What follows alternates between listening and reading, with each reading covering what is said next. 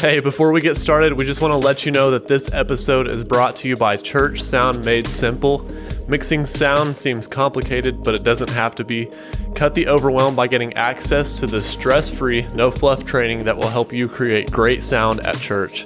Visit churchsoundmadesimple.com.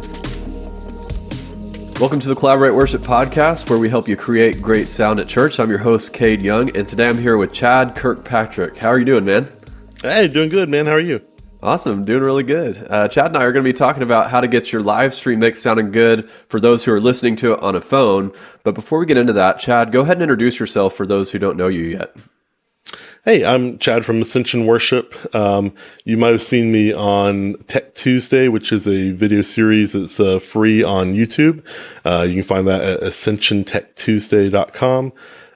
But Ascension Worship is basically a ministry that helps other ministries. So apart from free training videos, we have a network where we help pair up musicians with churches as they need help. And we also have a really cool project called the Ascension Collective, which is coming out with a new album in the next few weeks. So keep your eye out for that.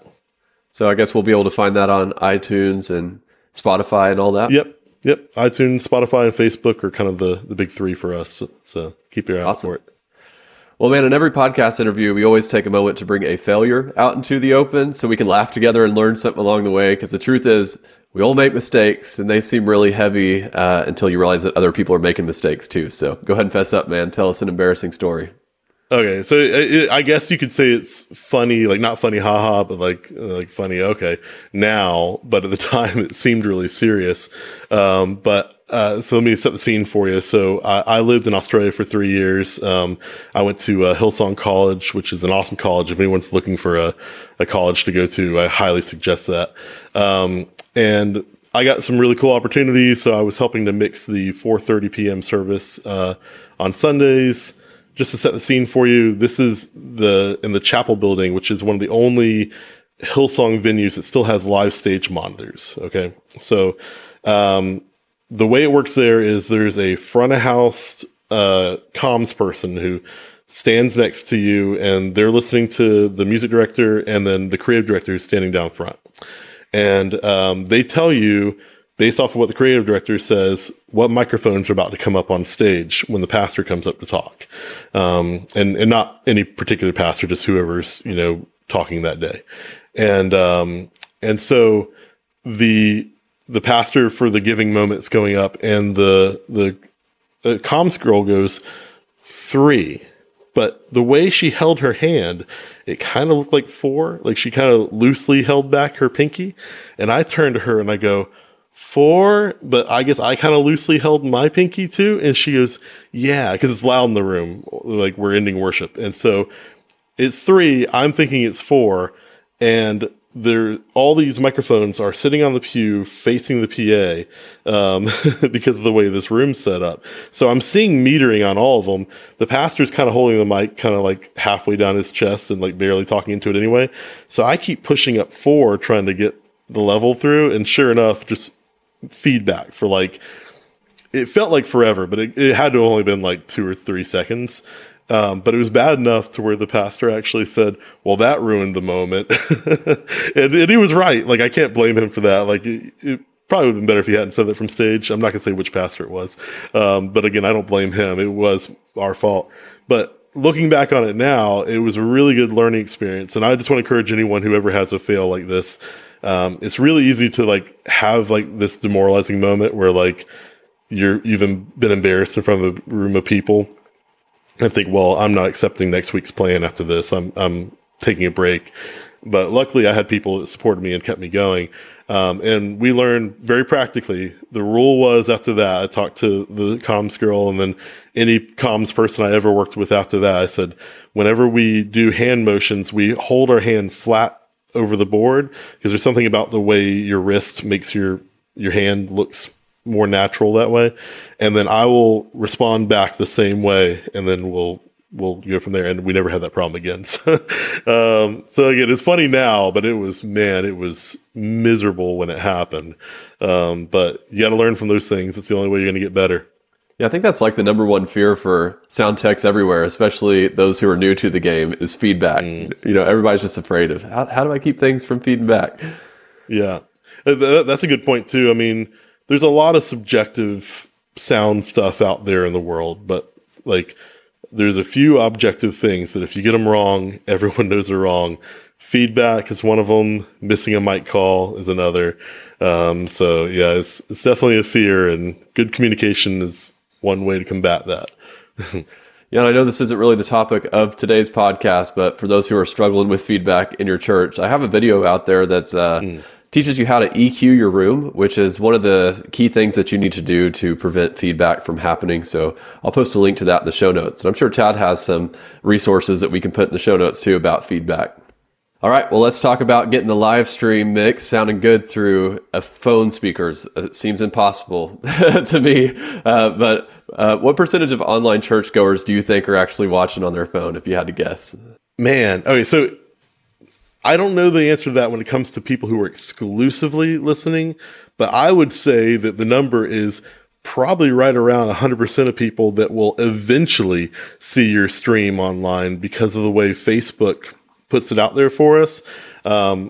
Every week, there's this one church in particular in Jacksonville that does 3 services, and I get a notification for every single service when it comes up, and if I'm scrolling through my feed and if anyone has shared it, it will autoplay. So the odds are very, very high that someone is going to hear your live stream mix at some point. Whether or not they sit on it for a long time or not, maybe not, but it's definitely out there. It's definitely available.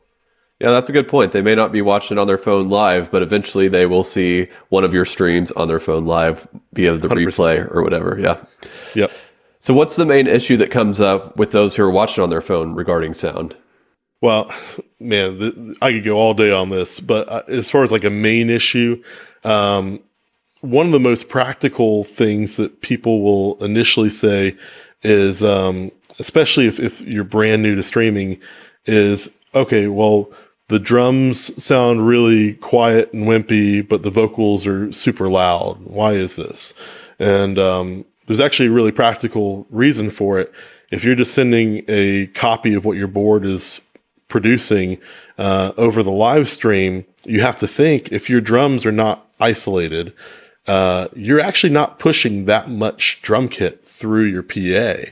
You're reinforcing it, but you're really bringing up the quieter things like the vocals to match the things that are physically loud in the room. So there is a way to create what's called a post-fade mix, where you can take your mix. So this is really great if you're a smaller church and maybe you only have one engineer who's trying to mix front of house and that same mix is going out online. We don't all have enough qualified sound techs to have a dedicated engineer for the online mix. So you can take your mix, but you can augment it so that what you're hearing in the room has a little bit more or a little bit less of certain things to go out over the stream. So for example, if you set the post-fade mix to where everything's at unity, meaning it's not adding or subtracting from your mix, but then you boost certain things like maybe the drums or especially speaking microphones, like your pastor's microphone and anyone who's does announcements, that kind of thing, it will sound louder online for those things than it does in your room. And it'll help make up for some of the physical things that happen when we listen to a live worship service, like in the room, versus when we listen to it on an iPhone. So again, really practically, our ears do this kind of natural compression thing. So when we're in the room and we're singing, we're congregational worship together. The volume, it makes sense that the singing has to be loud enough so that you can hear it over yourself. And so it's pretty loud in the room. That's why worship is loud. But then when it's time to listen to the pastor speak, it's no longer a congregational thing. Now we are listening to teaching for the day. And so our ears will naturally decompress, and we don't notice that worship was here and pastor is here.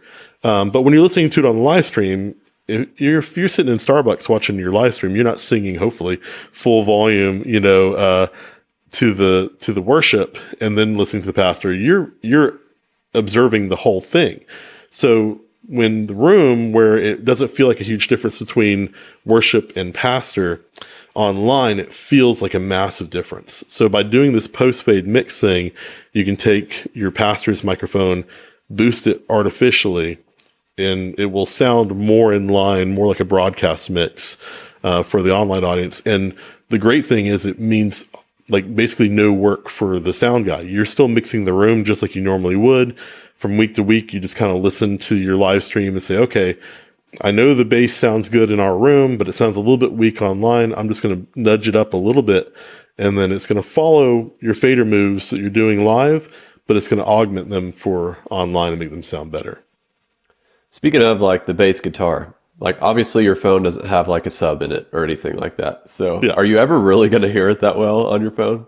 So one really important thing, and I've been thinking about this for like really any instrument, is you have to understand that every instrument has different qualities to it. So you've got your warmth, and then you've got your clarity, if you had to just use two adjectives to describe something.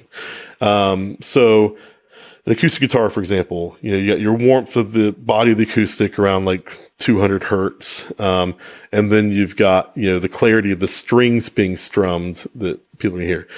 When you're working on an iPhone, obviously people aren't going to hear the low end energy. So that just means that you might need to focus more on getting good high end energy from those things. So, kick drum, for example, they're not going to hear the sub energy from it, but they're going to hear the click of the kick drum. And sometimes people's brains will kind of fill in the rest when they hear that. So by either accenting around 3K or at least maybe not pulling back as much of it as you might. I know some guys who like their kick drum to sound like a reggae band where it's all thump. That's not going to translate well online. You have to think more like a rock drum kit in some ways and get that clarity of the high end to still be in there, so there's something that the audience can still hear. Doesn't need to sound like death metal. You don't want all click, but you want enough in there to where your brain kind of fills in the rest. Another practical example of that, again, with bass guitar, like you said, I very, very rarely boost anything in my mids. I'm more of a cut guy, especially in the mids. Bass is one of the examples where I break that rule. Usually somewhere around 1K, find where all the finger noise is coming from the bass, and being able to boost that up, where you need. And when you sound check it, even if you don't think you need it, go ahead and find it, so that when the whole mix is going and now you're like, okay, I'm having a hard time hearing the bass on the iPhone, well, you can grab that mid and just give it a little boost and see how it feels. That helps a lot. Another thing that really helps a lot, if you have it available, is some form of saturation. One thing I do on like a DAW rig, if I have the availability, is I will double patch the bass guitar, and I'll put a SansAmp on both channels. One of them's just kind of a little bit of grit, just so it kind of cuts through the mix on its own. And the other one is usually a SansAmp with like a fuzz pedal or something. And I'll blend that in just enough to where you start to hear that online. And if you listen to the bass by itself, it might sound like it's way too much. But in the online mix, all of a sudden you can hear the bass coming through really well. Bethel's a great example of this. If you ever solo in on what their bass guitars do, there's a shocking amount of fuzz happening on a lot of their basses. You can't tell in the whole mix, but you can hear them very clearly. The other important thing that I've learned from guys like Bethel is, and I'm a bass player, so this hurts me to say this, but using a pick a lot of times will help, because just the nature of the pluck versus using your fingers to play. Now, it depends on the song, but that brings out those mids again that are going to be really easy to hear. So like a song like Lion and the Lamb is a good example where like the rhythm brings itself to using a pick, and then that's why that cuts through so well on that mix. So yeah, being able to focus on your mids and your upper mids and saturation are two ways to really help bring out those low end instruments artificially on an iPhone.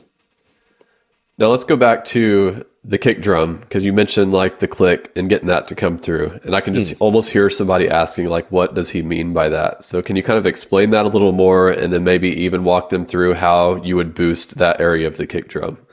You've got, think about what a kick drum is. It's a mallet that is striking a drum. And so that is what we would call a transient hit. Same thing with a snare drum being smacked with a stick. It's this immediate boost in sound that then kind of levels off and then goes down. So again, if you think about every instrument, sorry, I hit my mic there. If you think about every instrument as being, your fundamental, your bottom end energy, and then your top energy, you want to just kind of go around and find where all of a sudden you hear that clicky sound, that kick drum sound that's happening. And then depending on what your mic is, either boosting that up or, sometimes pulling that back, but maybe not as much as you would in a live room, will help to create this extra sound that you're hearing on top, that cuts through a mix and it's going to be able to be heard on an iPhone without any problems. Which I would say, I think that's somewhere between like 5K and 8K is where you're going to find that click area. It depends. I find it usually starting around 3K is usually where it starts for me. Yeah. Awesome. All right. So other than, bringing up those instruments that seem to be missing in the live stream, drums are a main concern. And like you talked about the speaking mics, which speaking of that, I was going to mention that may be one thing to consider doing pre-fader, because that's how I do it at our church. Because I was always having a problem with the speaker mic or the pastor's mic not being loud enough. So everything else is set to post fader, but that one is pre-fader. So it's always the same level in the live stream mix and you can boost it quite a bit more. Have you ever tried that? The only problem with that is if you, again, are one person doing this whole mix. I hate using mutes. Because especially with a pastor's microphone, it's usually going to be a headset that's omnidirectional. And let's say they come up while a band is finishing out. If it's pre-fade and you unmute it, all of a sudden you're going to get this wash of ambient noise that's going to come in. That ambient noise is going to come in no matter what. But it tricks the audience into thinking it's not as bad if you fade in instead. So another alternative to that works really well, especially if let's say your pastor has a lavalier mic and you're having to do crazy EQ to it to sound good in the room, and that EQ is not translating well online. One thing I'll do sometimes is I'll take 2 channels and I'll put the pastor's mic on both of them. And one of them is EQ'd for the room with all that crazy EQ. The other one is more flat and EQ'd for online, and maybe I'm adding some makeup gain in the compressor. And what I'll do is that one... so the first one is only for the room, is not going over the live stream. The second one is only for the live stream and it's being removed from the main room mix. I'll assign both of those to the same DCA. And so what ends up happening is when the pastor walks on stage, I'll fade up that DCA. And so you're avoiding that wash of ambience. It'll sound good in the room because you're hearing that one mic that's set for that. And then the other mic will sound good online, and it's artificially boosted. So you get, and maybe even heavily compressed to give you more of that broadcast sound that would cause feedback if you try to do that in your live room channel, but it will sound great if you do that for your broadcast channel. Nice. All right. So back to the live stream mix on a phone. How do we make sure that these modifications that we're making to help the phone users don't ruin it for everybody else? One thing that I've been working on lately that is pretty cool is, obviously if you have time to check these things on both devices, like rule number 1, when it comes to studio work, is you should mix everything on multiple sets of speakers. The idea that you're mixing on a pair of nice studio monitors, even if they're not that nice, is kind of silly when you think about it, because maybe half of 1% of your audience is going to happen to have those same speakers. And then maybe a more generous number would be like maybe half the audience, probably more like 25%, is even listening to them on a nice pair of speakers at all, or like in their car. A lot of people are listening to them on their phone. So listening to it on multiple sets of monitors and making sure that your EQ changes sound good on both is incredibly important. One thing I used to do was I had an X32 that I was mixing, and I had studio monitors in there, but I took the USB out and plugged it into my laptop, and I opened Logic, and I had just the 2-channel out going into a channel in Logic, and I would listen to it through my laptop speakers. And so I could kill that, listen to it on my laptop, and then go back and forth. And one thing that I found that was kind of interesting was there are certain frequencies, and they tend to be, from my recent experience, around 200 to 250 hertz, that you could kind of take or leave in a big speaker. But if you have too much of them on a laptop, like a MacBook Pro speaker, it starts to sound like a fart. And so what I would do is I would, I was trying to make this really punchy snare, and I was inadvertently boosting, I think it was like 225 hertz. And so I would take a parametric EQ and I'd sweep it around, and all of a sudden I'd find where it sounded really farty. I'd pull that out. The laptop speaker sounds way better now. I would then switch to my either studio monitors or in-ears or whatever I have that I've been mostly mixing with, and I would turn that EQ on and off. And often I would find that it made a nominal difference to the nicer speakers, but it made a huge difference to my laptop speakers. And so that would kind of determine if I did that, or maybe if I went a little bit too far with my cut, maybe I'd kind of meet in the middle and try and find something that sounded good. But that was an area where that's just where like the low end starts to creep into a laptop or an iPhone speaker. And if you, sometimes a narrow notch and just pulling that kind of stuff down will make a world of difference on that and barely affect your other speakers. It's a good tip, man. We have in our lobby at church, we have a TV out there that has a sound bar on the top of it. And so I'll go out there and mix in the lobby because I'm like, probably a good percentage of people are watching on their TV through a sound bar. So might as well see what it sounds like in there. That's genius. At Hillsong, now I didn't do much with broadcast in my 3 years I was there, but one thing I did see that they did that was really smart. And this was before COVID, obviously.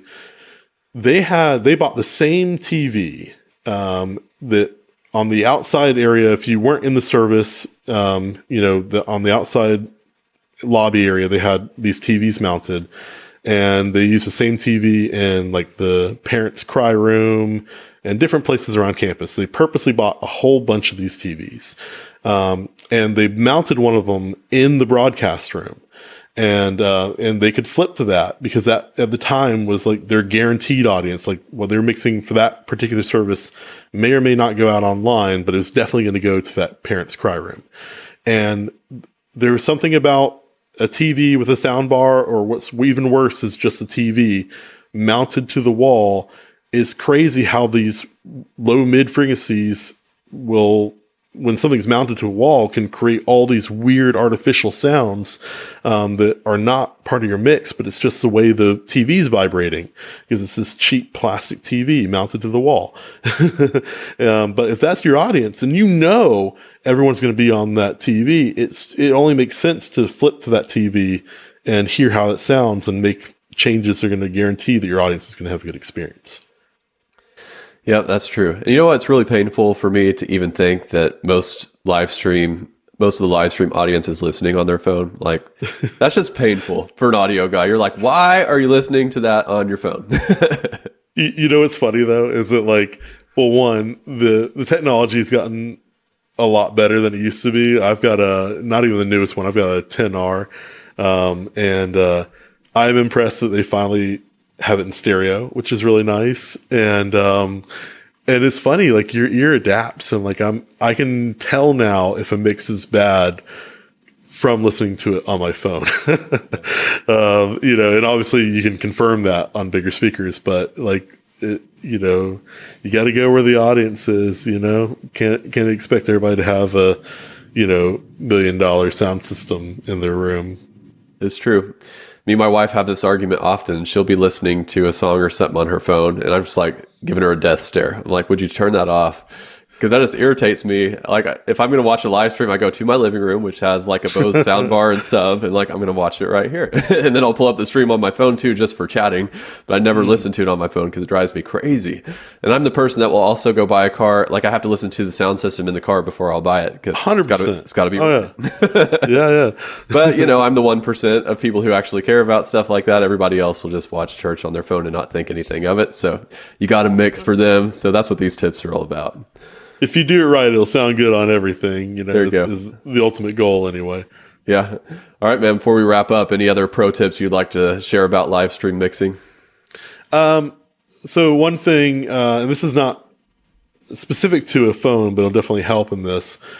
Just something that I've had a recent conversation with that I think maybe your audience will appreciate is I've been trying to think more about, and this has been ever since I started doing audio, something I've been thinking about that's starting to all of a sudden make sense for me these past few years, is understanding how compression, limiting, and gating works, and understanding that from the concept of what does a recording of a kick drum actually look like, and how do these things affect that? So one thing I've gotten into really recently is a strange addiction is analog synthesizers. And so you create these sounds using what's called ADSR, attack, decay, sustain, release. And so now that I'm creating it, I'm thinking about it more. And I'm like, okay, we're trying to make something sound in general loud, punchy, but not distort. And how do we do that in a digital environment with someone listening to it on an iPhone? So when you think about someone smacking a snare drum, what's actually happening is there's this immediate boost in sound that's called the transient. That's our attack. It's a very immediate attack. It then kind of drops down and sustains out for a little bit. That's what our ear mostly hears, is that resulting tone right after the smack. And then it fades out. So attack, decay, sustain, which is what we hear, and then the release. Okay. When we're trying to make that sound full on our recordings, you have to think about how the human ear and how analog gear handled that initial transient, that big spike in audio that our ear kind of naturally compresses. It doesn't really bother us necessarily that much unless you're right there on it. But when you're mixing in a digital medium, which most of us are these days, that transient is more preserved than it was in the real world with your ears or old school with analog equipment. And so it's eating up all of our headroom, And so I've been thinking about ways to control that in a way that sounds natural and then gives us more room in our mix to boost things up so that they can become apparent. So my go-to trick lately has been, if I have a DBX 160 available, I've been loving that for individual drums, but I've also been pushing my entire drum bus through that, doing parallel compression. So I've been just doing real basic, starting at 50%, dropping the threshold back to where it's compressing about 6 dB, about 10 dB, and then boosting the output 6 dB. So when you put all that together, you end up with a really punchy drum, but you're still accenting that transient, and that's really our big problem here. So I've then been putting a limiter on and just getting it down to where you're seeing on the meter that it's reducing 3 dB, maybe as much as 6 dB. Once you get around 6 or higher is where you'll actually start hearing it in a bad way. But I find that I can start pulling this limiter down, chopping off that transient in a natural way, like what the human ear does. And I can't hear the difference at all when I'm doing it. But I can see that my peak is way lower than it used to be. And by having the peak lower, that means I've got more room to boost the entire drum or other things around the drum in the mix. And I'm able to get a little bit more volume to squeeze out of a small speaker like an iPhone or even a big speaker, because I'm not eating up all that headroom with the transient. So again, one of those things where you're doing it and then you're turning it on and off. Is it actually negatively affecting my sound when it's on? If so, then don't do it. But if not, well, then why not? You just created more headroom for yourself, and now you have room to do other mixing tricks. So that's been something I've been playing around with a lot lately, and in all the broadcast scenarios I've done at churches since the pandemic, that has done a surprisingly good job at making the drums come through and sound strong in even an iPhone. Man, that's a good tip. Sounds like you're well on your way to the recording studio.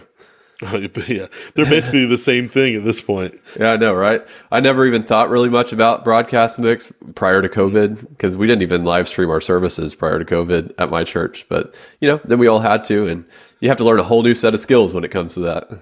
It's so funny, like right up until COVID, it was not hard. Most of the blogs you could find online would explicitly tell churches, do not live stream, especially not your music. They would say, if anything, stream your pastor, because you can control a microphone and maybe some room mics, pretty easily. But it is hard to get a good band mix online.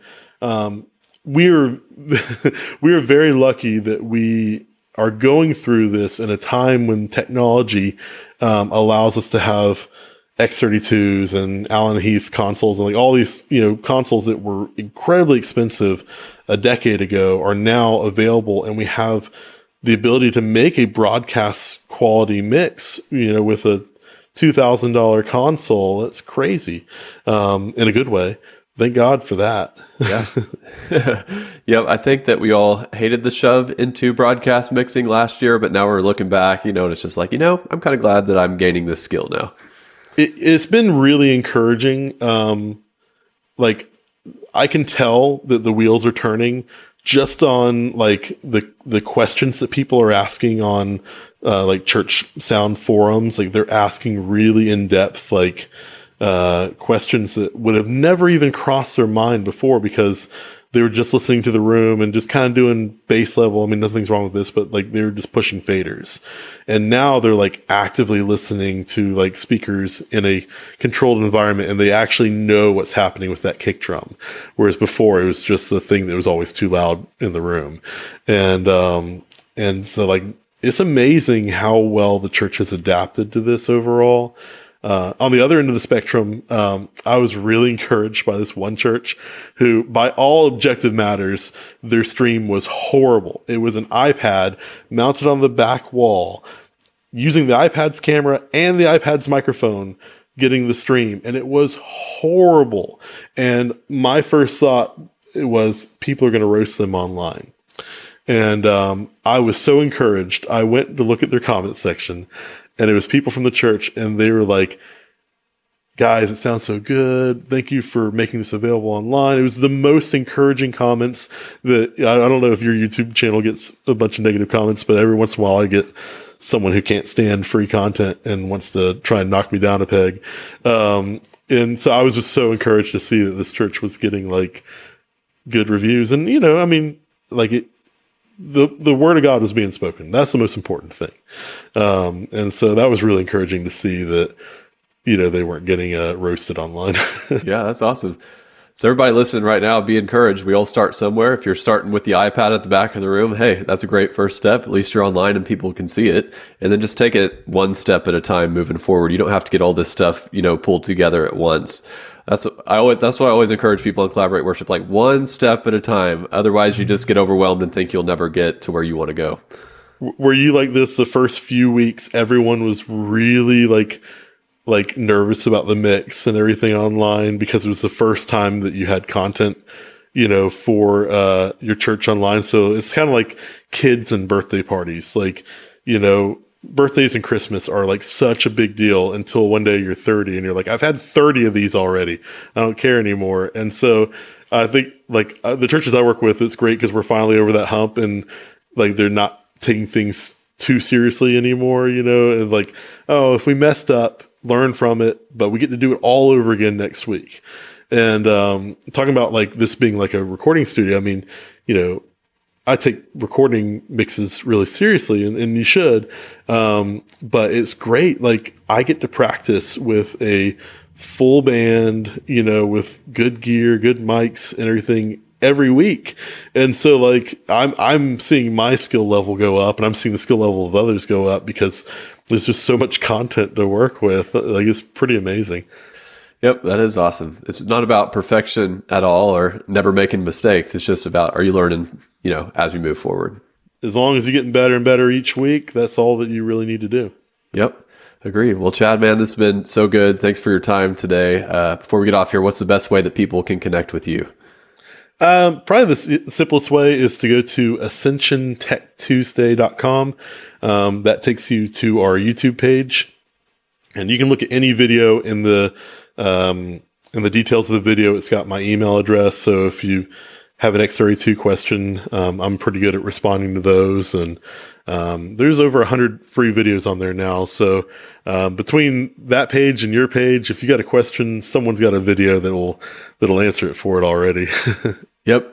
You'll find them on YouTube. So even if you forget that link, I think if you go to YouTube and type in Tech Tuesday into the search bar, you're going to find Chad. Thanks for putting all that work into the YouTube channel, because I know how much work that is to put those videos out there. Yeah. And so y'all don't miss this opportunity to connect with Chad. And as always, thanks for being with us. We need your help to get this podcast out to everybody who needs it. So please leave us a rating and a review on whatever platform you're using. And don't forget to subscribe so we can let you know when the next episode comes out. So go implement what you learned in this podcast, and we'll catch you next time.